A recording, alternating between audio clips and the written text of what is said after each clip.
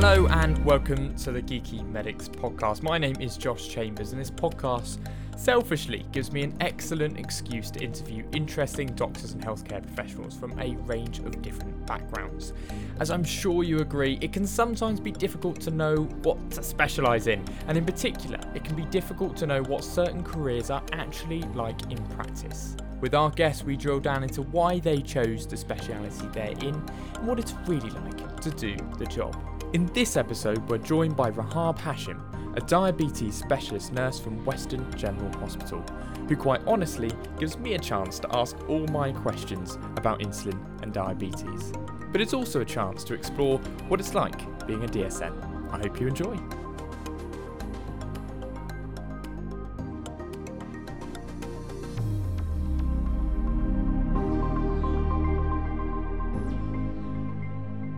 My name is Rahab. I work as a diabetes specialist nurse at Western Hospital, southwest of England. Our role is really, I'm really lucky to be in Western in a way because it's a small acute hospital. So you end up as a specialist nurse managing everything from A&E to outpatients to ITU. So we do really everything. It's a team of 2 diabetes specialist nurses. 50% of my time is spent in the ward and 50% in outpatients clinic, covering gestational diabetes, pump clinic, type 1 patients, type 2 patients, GB referral as in our consultant referral. So it's really a mix, a bit of everything, and that is quite good for a DSN to have a little bit of everything. In bigger hospital, you might find the role only for inpatients, diabetes specialists or outpatients and so on. But we do, both of us cover a little bit of everything. So very sort of much depends on the hospital you're working in. When you were training as a nurse, was diabetes always something you were interested in? So I've been in the role for more than 6 years, I think now, all of it in Western. I started as a staff nurse in a surgical ward, and actually surgical always made a lot of sense to me. And I decided even diabetes surgical now because it makes sense to me. But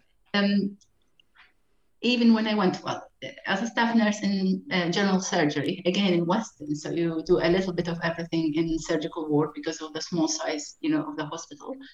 And then I went on to be a band 6 in a medical ward for only a short period of time. And then the job came up as a development role. I was interested in diabetes because it made sense, like you kind of, to me anyway. And I went for the job and it was a development role. So you kind of take in based on your interest rather than based on your qualification or experience at the time. Sure. And a few people went for it and I was really lucky to get it. After having it was like, the development side of things. So I did a postgrad certificate with Cardiff University and I've just completed my master with King's College. So you have the opportunities after that to continue to develop yourself, and actually so many opportunities available, not through the hospital, but through organization that deals with diabetes. So I suppose that transition from being a staff nurse to then, as a DSN being sort of an independent clinician in your own right, and somebody sends prescribe and things like that. That's quite a big step, isn't it? Yeah. So it's massive learning. I haven't stopped that last years. Yeah, I did my prescribing. I did my MSc. I think in all this, Josh, what you need is a good manager, a good team that you work with. And I was quite lucky. The other DSN was really brilliant.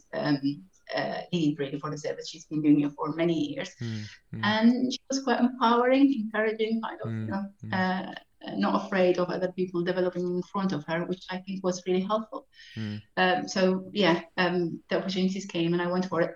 But the transition was, you're doing like, I remember like when was the last time I believe my consultant? It was when I first started, and then when my colleague DSN is off, then you think, who am I going to call now? Let's try consultant. But really that was only probably the first few months, and then you kind of find your way around things really. And what do you enjoy about being a DSN the most? A lot of things really, but I think you could be the first person that is newly diagnosed type 1 or type 2 coming to see, and actually the way you approach them, the way you talk to them could really affect their life eventually. Their management could be really good, or actually could be affected by the way you approach them. So you could be that special person for that patient who they like support for them. They could approach you, they could email you anytime. Yeah. It's quite rewarding. It's your role could involve empowering these patients, to self-manage. You're supportive to the wards. You could be the one that you actually make sure the patients are safe. That's our role, isn't it? To keep patients safe and make sure everybody acts, within these, within their limits in terms of, prescribing, and in terms of the change of management. We prevent admission. We kind of reduce the length of stay in the hospital. We improve the quality of life of patients with diabetes. So it's really rewarding.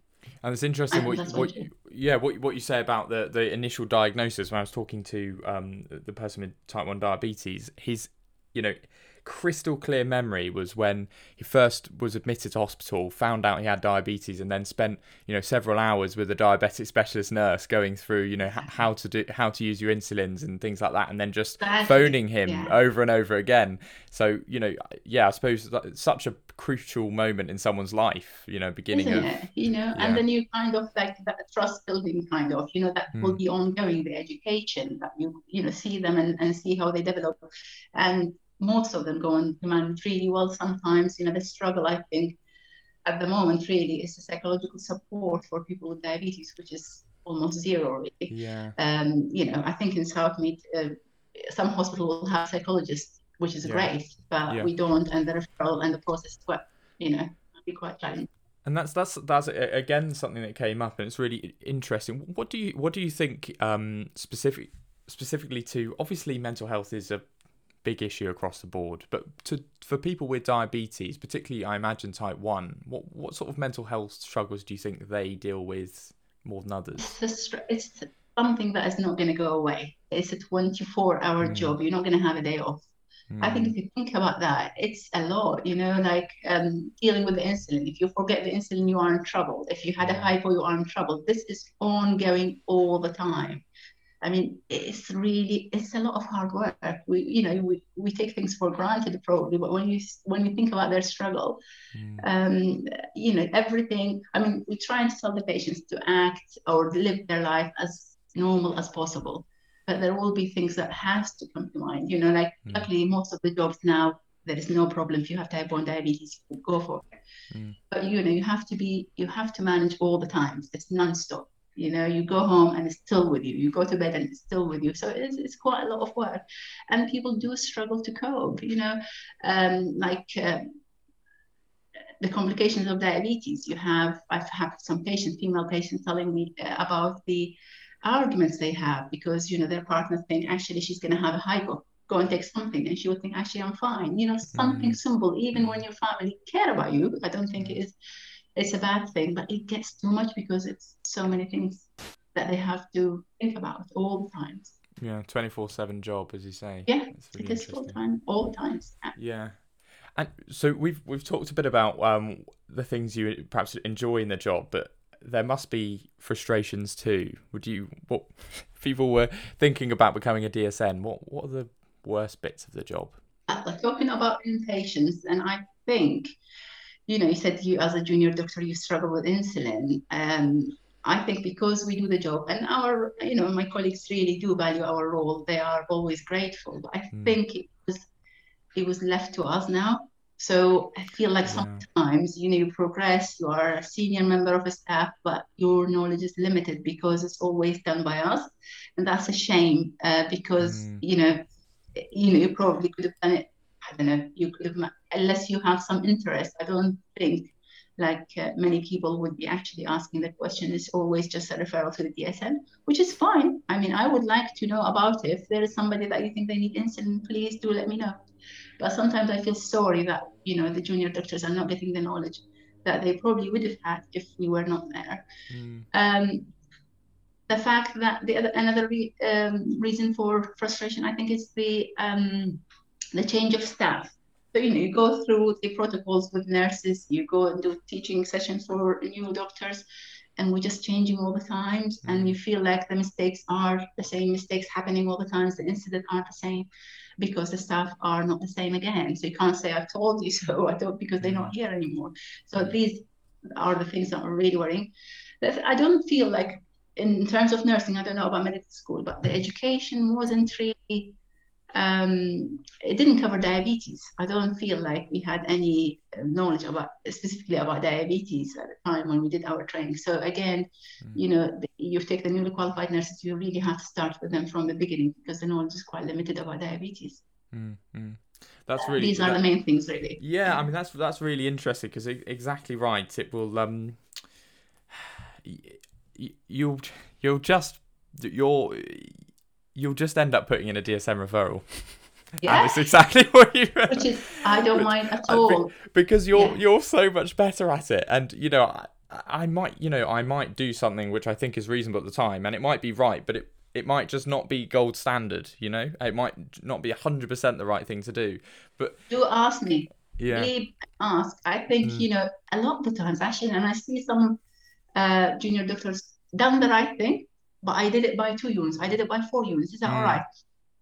Yes, do it. And if you're not sure, do ask, because that's the only way you're going to learn and you're going to be confident. And a lot of the times you find that actually what you're thinking is right.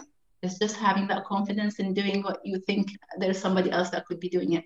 If you felt, they need a lengthy assessment, they need to start new, something, that's fine. That's our job. But if you wanted to know about it, if you wanted to manage the case, some knowledge, and then things will make more sense to you the more decision you make about it. Do give us a call and just say, do advise me.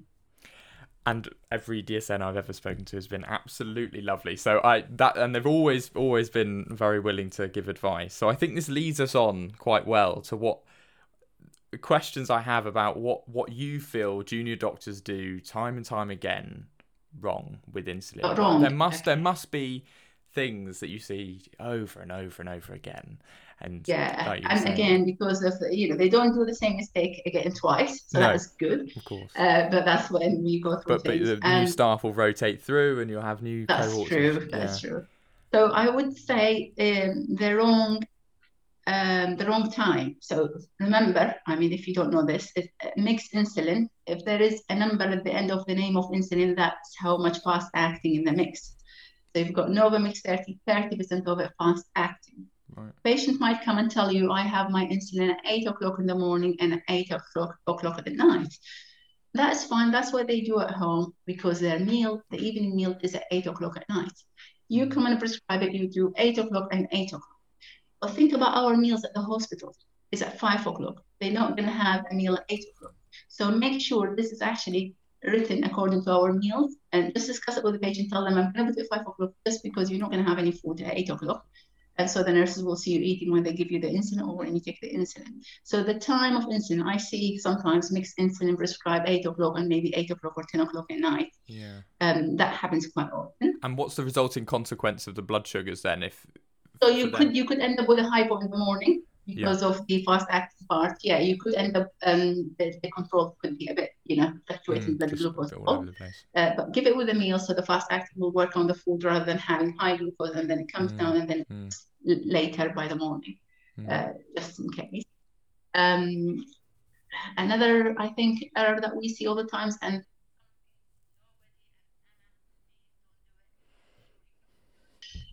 don't write U instead of units. Yeah.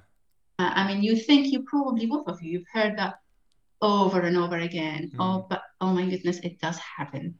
It really is still happening. It is so dangerous. Don't do it. Another thing which I've seen recently as well, the concentration of insulin is different to the dose of insulin. We have, obviously, for years, we had the concentration of insulin only 100 units in a ml. And now we have the concentrated insulins that are used for people with high insulin requirement. So we have 300 units in a ml and 500 units in a ml. So make sure, if you're going to write the concentration, make sure you write the right concentration.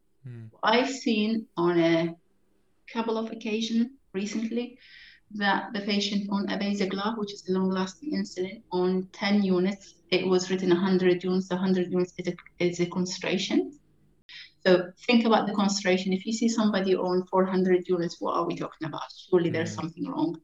If you see somebody on 100 units, I mean, there will be maybe 1 or 2 patients who take that much insulin, and they will be with it and they will be managing. But do question it. Don't just write it. Unfortunately, when you go on the system on connecting care, it will give you that it doesn't write the dose on the on patient's record, because the dose could be changed by me over a phone call. It could be changed by the patients themselves. So all you can find really is the concentration. Don't think this is actually the dose itself. Other mistakes are, I think, the one that we see all the time, and yeah, please don't do it as well. And that kind of is annoying now. That the patient comes and then we write glargine.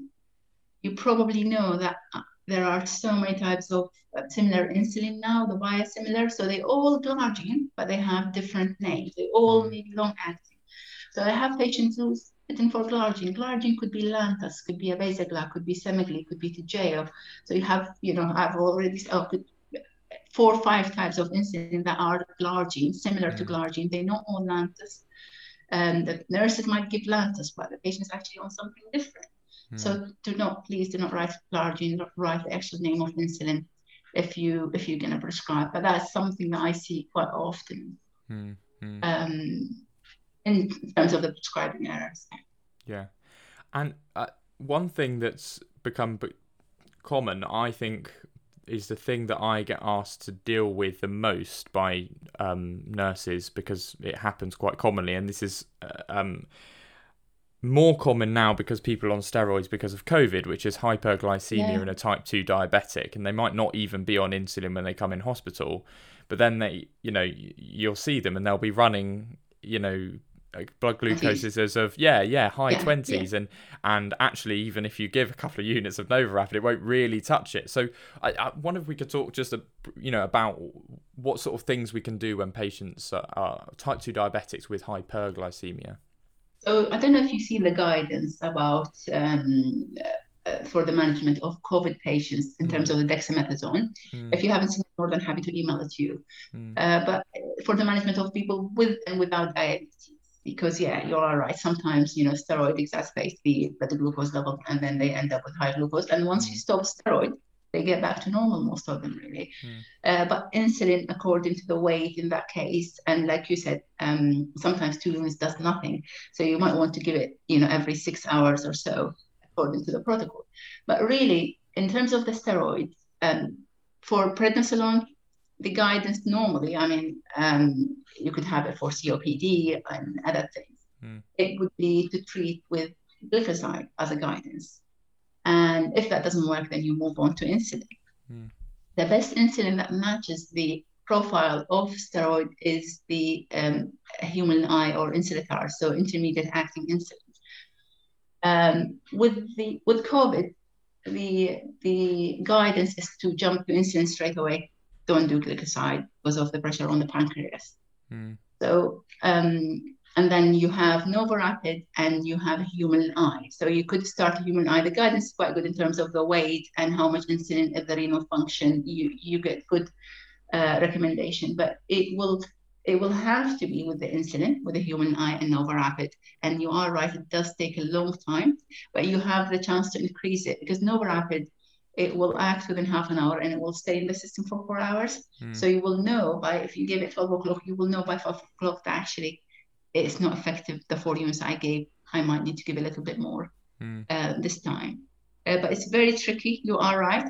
The main thing as well to remember with COVID is to actually write a stop date, even with COVID or with the prednisolone for other respiratory diseases.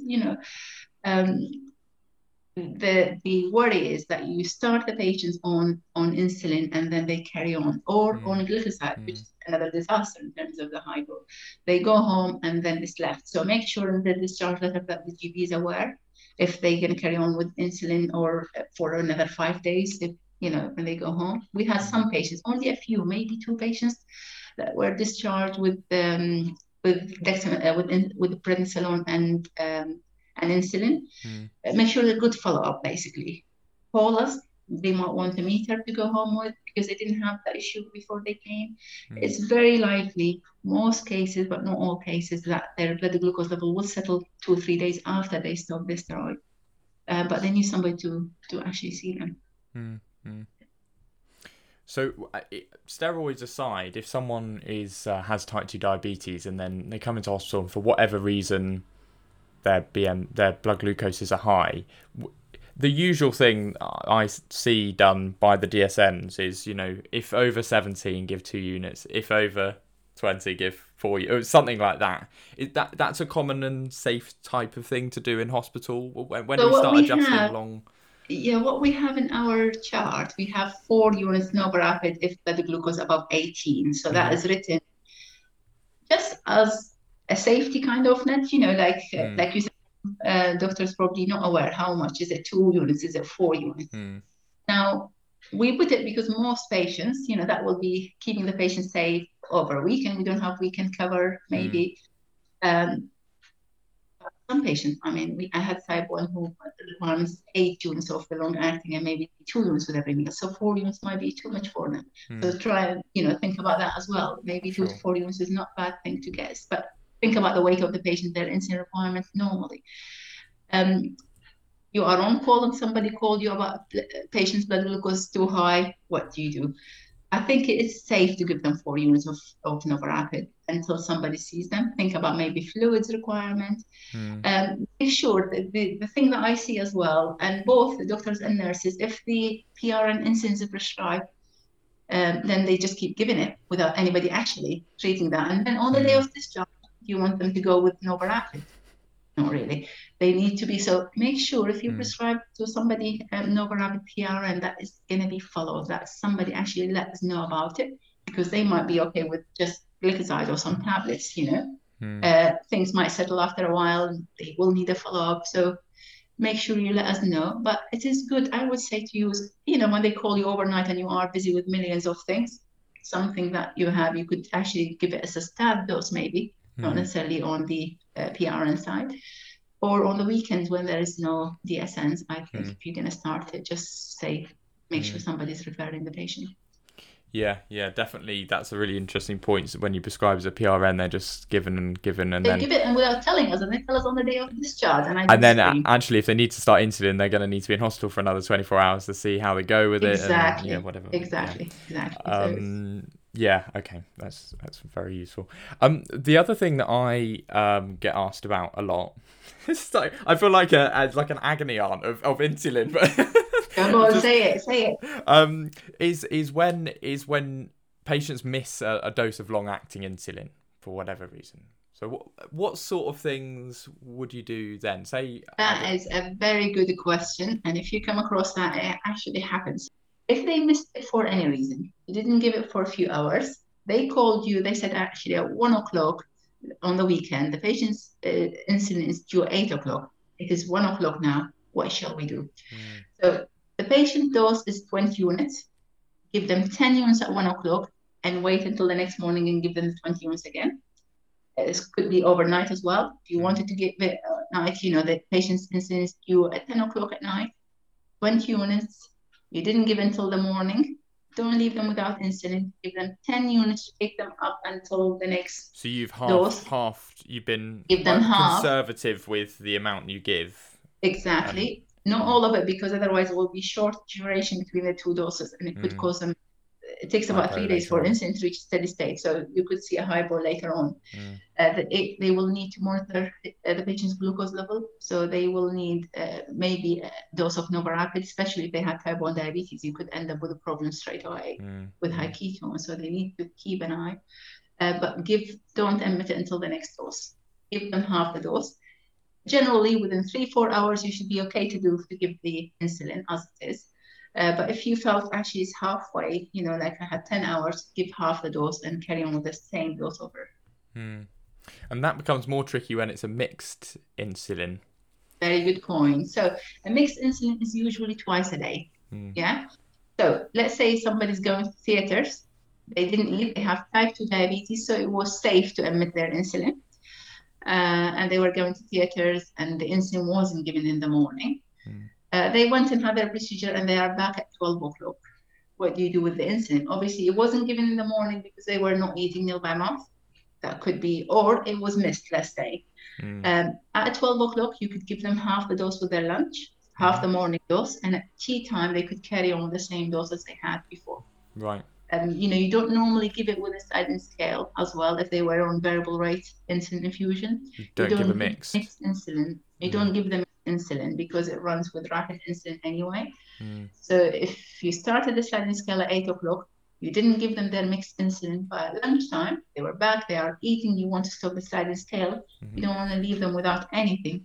Give them half their morning dose to cover them from lunch until evening meal when they have their second dose of the mixed insulin, if that makes sense. Yeah, so the important thing with mixed insulin is to make sure that when you give it, they're eating to cover. Exactly, because remember what we said about the mixed insulin, the number at the end of the name of insulin that tells you how much rapid acting in the mix. So if they had the rapid acting without any food, we could be in trouble.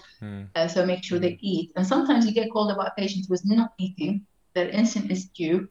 What do we do? So I have that actually called probably a couple of days ago. And I said, I brought the patient again, maybe it's too early. Let's try again at 9 o'clock and at 10 o'clock, give them breakfast. If they had it around that time, that was still okay. But keep monitoring. The patient was type 2. If the patient has type 1 diabetes, it's quite tricky. And we don't really recommend mixed insulin unless they need somebody to administer their insulin in the community, and then you reduce it twice a day. If they have type 1, you could actually advise on a sliding scale if the patient's not eating. It becomes...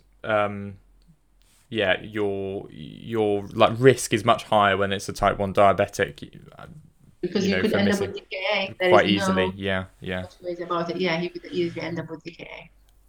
Talking of now DKA, is there anything that you would want to put forward to junior doctors, medical students about DKA and about things, because for us, when I've ever started someone, the guideline is usually quite clear. The indications are quite clear usually. What sort of things do we get wrong that you think we could improve on or sort of do further reading on with DKA? Well, I think with DKA, I've seen is so you left the patient with the sliding scale. You came the next morning, the DKA is resolved. The patient's fine. Obviously, there is a period they might switch from variable rate, fixed rate to variable rate. But you came, the patient's fine, eating breakfast, and he decided actually they don't need the sliding scale going. Stopped everything, and that happens all the time. When you stop the sliding scale, think about what is there to protect the patient from diabetes. So if we don't start them on insulin, they're going to end up with DKA again. Once you stop the sliding scale, the NovaRapid is only active for probably 4 hours maximum. If you're going to stop the sliding scale without any insulin on board, they're going to end up with DKA again. So don't stop the sliding scale without actually either starting insulin yourself if you feel comfortable, or referring to somebody to with some long acting. And most of the times, if they have DKA, they are type 1, and therefore they will need basal bolus treatment. So make sure either you book the basal, which is normally Lantus or something biosimilar, which are a bit cheaper, so you're going to prescribe, see what's available in the fridge, and make sure they are protected. In fact, when they come to the hospital with DKA, try and get, if you're not sure yourself, try and get somebody to start the long-acting insulin as soon as possible, because it does take time to settle. But don't take everything away without giving them some insulin, because you're going to be back to circle one. So actually, for you, it's about coming off the DKA protocol and the sliding scale and things. That's when you see most of the issues. That's the issue. Make sure there is some insulin prescribed, because really you have a small window. You haven't got plenty of time to play with. These are patients, they came in with DKA because they lack insulin. If you stop that infusion, they're going to live on, really. If we don't give them an injection of insulin, it's going to be a disaster. Checking the electrolytes, like the potassium, we had that problem with people low potassium, but it hasn't been checked for hours and hours. So make sure their blood is checked, every hour to start with blood gas, and then every 2 hours. So these are the things that we don't do all the time. And right, that's probably an issue with just I suppose just, on the wards, it's difficult to get a gas from someone so many times. I mean, it doesn't mean it doesn't need to be done, but I suppose that's probably Very why. true, very true. Yeah. But most of the times you find that actually when you come in, their capacity is really low the next day. So try and remember these things. And you are very busy, so it's going to be like, but yeah, but it does need to be done. Yeah. Has to be done, and it will delay things, and it could be quite dangerous. So just remember to check the electrolytes when you do it. We also have producer Emma with us. Emma, did you have any questions at all? I have, yes. I was just wondering, I suppose a lot of the stuff to do with insulin, I don't know much about yet, but on the kind of patient side, do you feel like you get good continuity of care with the patients you see? Sort of, do you see patients again and again, or are they coming in and out of hospital and it's quite variable, if that makes sense? So we, like I said to Josh, we are quite lucky in terms of the way the hospital. So I see somebody who's got DKA, new type 1, and then I make them an appointment and follow them in the clinic, and we just keep seeing them do their education. We do type 1 education course as well. So there is that continuity and there is that relationship. And in terms of their management, they have to see their GP once a year for their what we call annual review in terms of their urine, feed check, and their eyes, and so on. But their management is all of it is with us really. So we do see the patient. In terms of patient with type 2 diabetes, we see them in the wards, and then they might say, I haven't seen my GP for quite a while, maybe. Or we say, oh, your HbA1c is quite high. When was the last time? And they will actually say, we would rather come here. So we kind of see them, and then there is that continuity. So we do see them. So it would be me again, see them in the ward and then see them in the clinic and following them if that's what they want.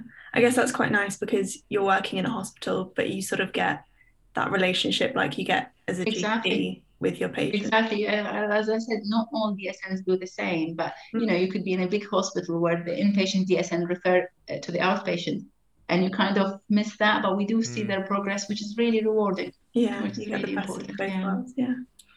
This has been so useful, and I really hope that the other people listening to it get the same use out of it. But these are just, as I said, the common stuff you see as an inpatient DSN is the common stuff that I see and then struggle with. So it's so useful to be able to ask you. So thank you so much for joining us on the podcast. Very welcome. I'm really glad that you've raised that issue and you covered it that way. Brilliant.